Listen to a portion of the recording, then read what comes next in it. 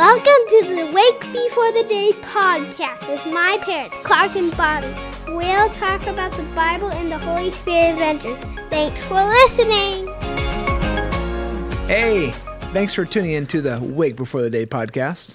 Clark and Bobby, it's Monday, so you know what Monday means. We're in the studio. Here we are. Plugging through the Gospel of Mark, which I'm going to say, I'm glad we're back on the Gospel. It seems like we had been out of the Gospels for a while. Okay. The summers, we had the Psalms, and we had the Proverbs, and we're going through a number of the epistles. So I'm just glad we're back in the Gospel. Yeah. It made me happy. Yeah. I miss Jesus. Today, chapter 7, if you look at it, just a little background here. It's really important to note that the Jewish people, the Jewish tradition, Jewish ways of spirituality, had a number of laws, over 600. So originally they were given the Ten Commandments in the Old Testament. Then they made laws on top of those laws to make sure you didn't break the laws. And so there was laws Super on helpful. how many steps you could take on your day off and what time you had to stop doing certain things. And how to trim your beard. Yeah, how to trim your beard and what prayers you had to pray after you went to the bathroom. Like all kinds of really interesting things. And the desire was to honor God. So in this chapter today, what you see is a clash between Jesus and some of these like spiritual leaders. And they're going to talk about what true like holiness and cleanliness really looks like. And so just so you know, that's the background when it comes to That conversation. this conversation. That's helpful. Because up until this point, because that's kind of mainly what stuck out to you, was Jesus talking to the Pharisees and just like really this huge revolution, almost a revelation that Jesus is introducing to them about like what it means to be unclean and clean. And up until this point, we've kind of seen Jesus working and dealing with like unclean kind of Gentile either people or like things. So we talked about like him a few chapters ago healing the bleeding woman, and then the driving demons out and the pigs even then, and like even leprosy and like healing and just being in relationship with people that were, if anybody's unclean, it's a folk that has leprosy. Yeah. So now... Or some bleeding lady or bacon, pork. Right, all of them. And so now he's entering into the conversation just like plain as day. Like you think what is unclean are the things you put in your body. And he is saying, no, it's actually coming out of you. The unclean stuff is from your heart coming out. Yeah. And so these spiritual leaders, these Pharisees, are just appalled. Like, as Jesus is saying this, they're like, no, how dare you? Like, what? And I'm sure the disciples too. Like, anyway, it's fun to reflect on just kind of the emotion of the moment. And kind of overall what Jesus is saying, like, it's much simpler too. Like, so he's talking about the unclean, he's talking about the clean. But really, like, let's bring in this new covenant that I'm ushering in, and it's so much simpler. Yeah. It's just... At the end of the day, it's just about your heart. Yes. It's about the heart. Yes. Listen to your heart. DHT. For the verses that really kind of get to this are 6, 7, and 8. Yeah. Because Jesus goes back to the Old Testament. These guys have it memorized. Verse 6, Jesus replied to them. He said, Isaiah was right when he prophesied about you hypocrites. As it is written, these people honor me with their lips, but their hearts are far from me. They worship me in vain. Their teachings are merely human rules. You have let go the commandments of God and are holding on to human traditions. That's good. Yes. That verse 8, you are letting go the commands of God and holding on to human traditions. Because when you read this verse within the context of the chapter, and the chapter within the book, and the book within the Bible, we know the greatest commandment is love God and love other people. Like that fulfills all these rules that we're given. Is like, this is what God cares most about. He wants you to love him because he loves you. And then take care of other people made in the image of God. Yeah. And so Jesus is pressing them on that, and they don't like it because they're thinking, hey, what about all these rules? Right. And so it kind of goes back to heart and motivation. Why do you do what you do? Exactly. And what's the driving force behind your actions, behind your good deeds? Yeah, we've had interesting conversation with that within the Corver household. If you're around on Tuesday nights, our campus is just so fun. There's just different groups and activities and stuff. And so our oldest goes to kids club on Tuesday night. Rockin'. And one of the things they do is they have a weekly offering where they collect their offering from the kids. They drop it in the bucket and they're raising money, and they actually have a relationship with this kid named Elijah. Yeah. And I'm blanking on where Elijah's from right now. I think But they're trying to fundraise for, is it water?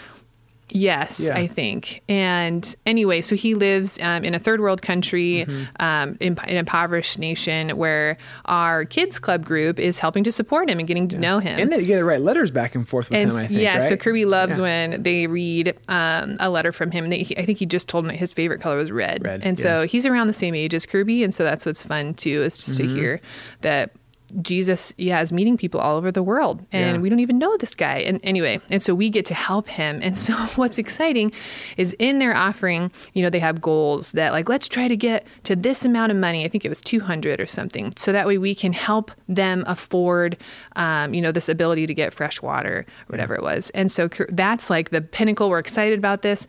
And then when we do that, our group as a whole, we're going to have a popsicle party. And we're like, yes.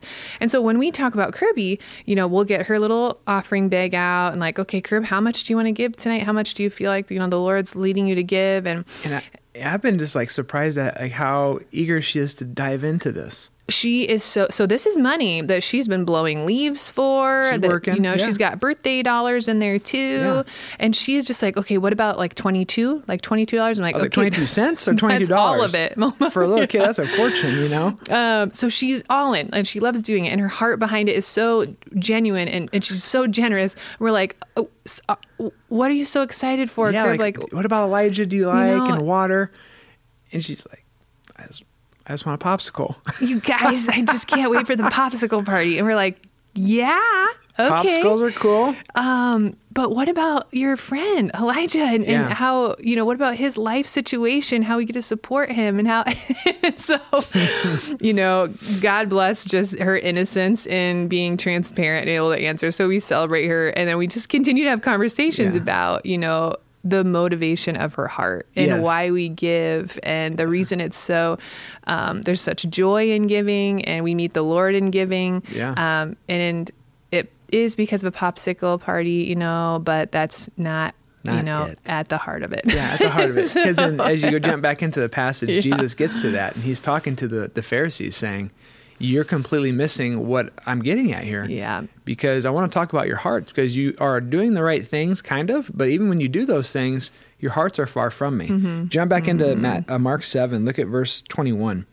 Jesus says, for it is from within, out of a person's heart, that evil thoughts come. Sexual immorality, theft, murder, adultery, greed, malice, deceit, lewdness, envy, slander, arrogance, and folly. All these evils come from inside and defile a person.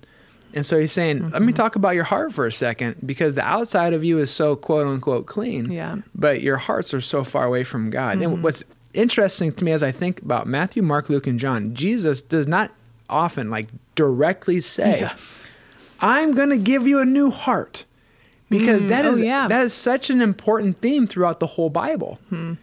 He talks about it in kind of indirect ways, but like Ezekiel prophesies about how like the heart of stone's going to be taken, the heart of flesh, and the Holy Spirit's work. Jeremiah, think about Paul's writing with the Spirit and being dead in sin, this new heart, this new Spirit given to you. You're like, wow. And Jesus doesn't mention it a whole lot. In John 3, he talks about the beauty of the Holy Spirit and the mysteriousness of the Spirit coming and going to Nicodemus as we have to be born again. Right, reborn. If we're going to experience like the kingdom of God in this relationship with Jesus. And then 3 chapters later in John 6, he talks about how the Father draws us unto himself, and that's actually the work of the Spirit. And so as I'm thinking about this, going, okay, like my heart, I want my heart to be with God. There's this mystery of how the Holy Spirit kind of works within us and brings us to the Lord. So my prayer is just, God, help me to like want the things that you want, hate the things that you hate. And I don't want to just go through human traditions and to go through the motions. I actually want more than that. Yeah. But I'll have a moment of transparency. There's sometimes I pray, this is just speaking for myself, where I know in my brain what I'm supposed to do, but my heart doesn't want it. Yeah. For instance, someone's being a stinker at church and it's really difficult to work with them, really frustrating. I'm annoyed. It's like, my head knows I should love them and walk with them and treat them. My heart is not there. So I'm literally praying, God, I don't want to go through the motions here. Help my heart to want to love this person. Because right now, it ain't coming. Like, there's a disconnect here. You're right. So help me to want the things of God. Yeah. And I don't want to be like these Pharisees that, you know, are just going through the motions and are kind of being fake. Yeah. Or have a bad motive. Yeah. I don't know. That's a good word. That's what I think. I think that, like you said, just stopping in the moment and having a prayer of examine or a prayer of just recognizing, like, God, this is where I'm at. I'm going to need you here. Like, Yeah, you know, and he knows that already, but I'm trying to be honest with myself. You before him. recognizing It's like, it. all right. Yeah. Here. So That's anyways, so but good. I want to turn back to you because you talked it. about the Syrophoenician woman That's what stuck out to at me, the end you of the guys. chapter a little bit. So break it down for us, Bobby. Well, I mean, it's just a little bit here, but it's one of those things. I know, I don't think I'm alone here. Where you read the Bible, sometimes you're like, "Well, what was that?" And so we read this, and I read it in the NIV version first, and essentially, there's a story of this pagan woman. I don't even know. It's a Syrophoenician. Is that what you said? Yeah. And she has a tormented daughter. There's, you know, her daughter is demonized, and essentially, it sounds like because they would probably have many other gods and idols at this time, she has probably been around the block or two, like bringing your daughter to temple or asking people for, you know, something, witch doctor, some kind of help. Because then what ends up happening, you guys, is this woman, she knows Jesus. She has some idea of these like children, these Israelite people that are kind of from the remnant, the Jewish community. Yeah. And she knows she's not a part of it. Yeah. And so what's so curious is, I'll just go ahead and read it. So this is chapter 7. What verse you picking up I think at? verse 25. Okay. In fact, as soon as she heard about him, a woman whose little daughter was possessed by an evil spirit came and fell at his feet. The woman was a Greek-born Syrian Phoenician. She begged Jesus to drive the demon out of her daughter. And this is Jesus' response. "First, let the children eat all they want," he told her. "For it is not right to take the children's bread and toss it to their dogs." What on earth, Jesus? Yeah. Verse 28. "Yes, Lord," she replied, "but even the dogs under the table eat the children's crumbs. Verse 29. Then he told her, "For such a reply, you may go. The demon has left your daughter." She went home and found her child laying on bed. The demon had gone. So I remember I was reading that like, what, children, dogs? And so it's incredible, you guys, because she knew Jesus's reference, and Jesus knew that she knew. Yeah. And so because when she says, when Jesus responds and says that the food is for the children, she knows. It's a play on words. He's talking like, yes. yeah. Yeah, Sorry, go ahead. No, please. Well, I'm saying the Gentiles look to all these different pagan cultures, Totally. polytheistic spiritualities, many gods, and he, being a Jewish guy, talks about the children, knowing that they're the children of Yahweh. And so essentially kind of what you're saying is, yes, this lady's realizing the pagan options haven't worked. My daughter's still demon possessed. I've heard you've done some pretty cool stuff. I'm going to go talk to this guy. Yes. Jesus talks about the children, and she realizes, I ain't a Jew, but I'm still believing in you, and I'll take whatever you have to offer me, even if it's the quote unquote the crumbs. If it's the crumbs. And then he comes through and is like, all right.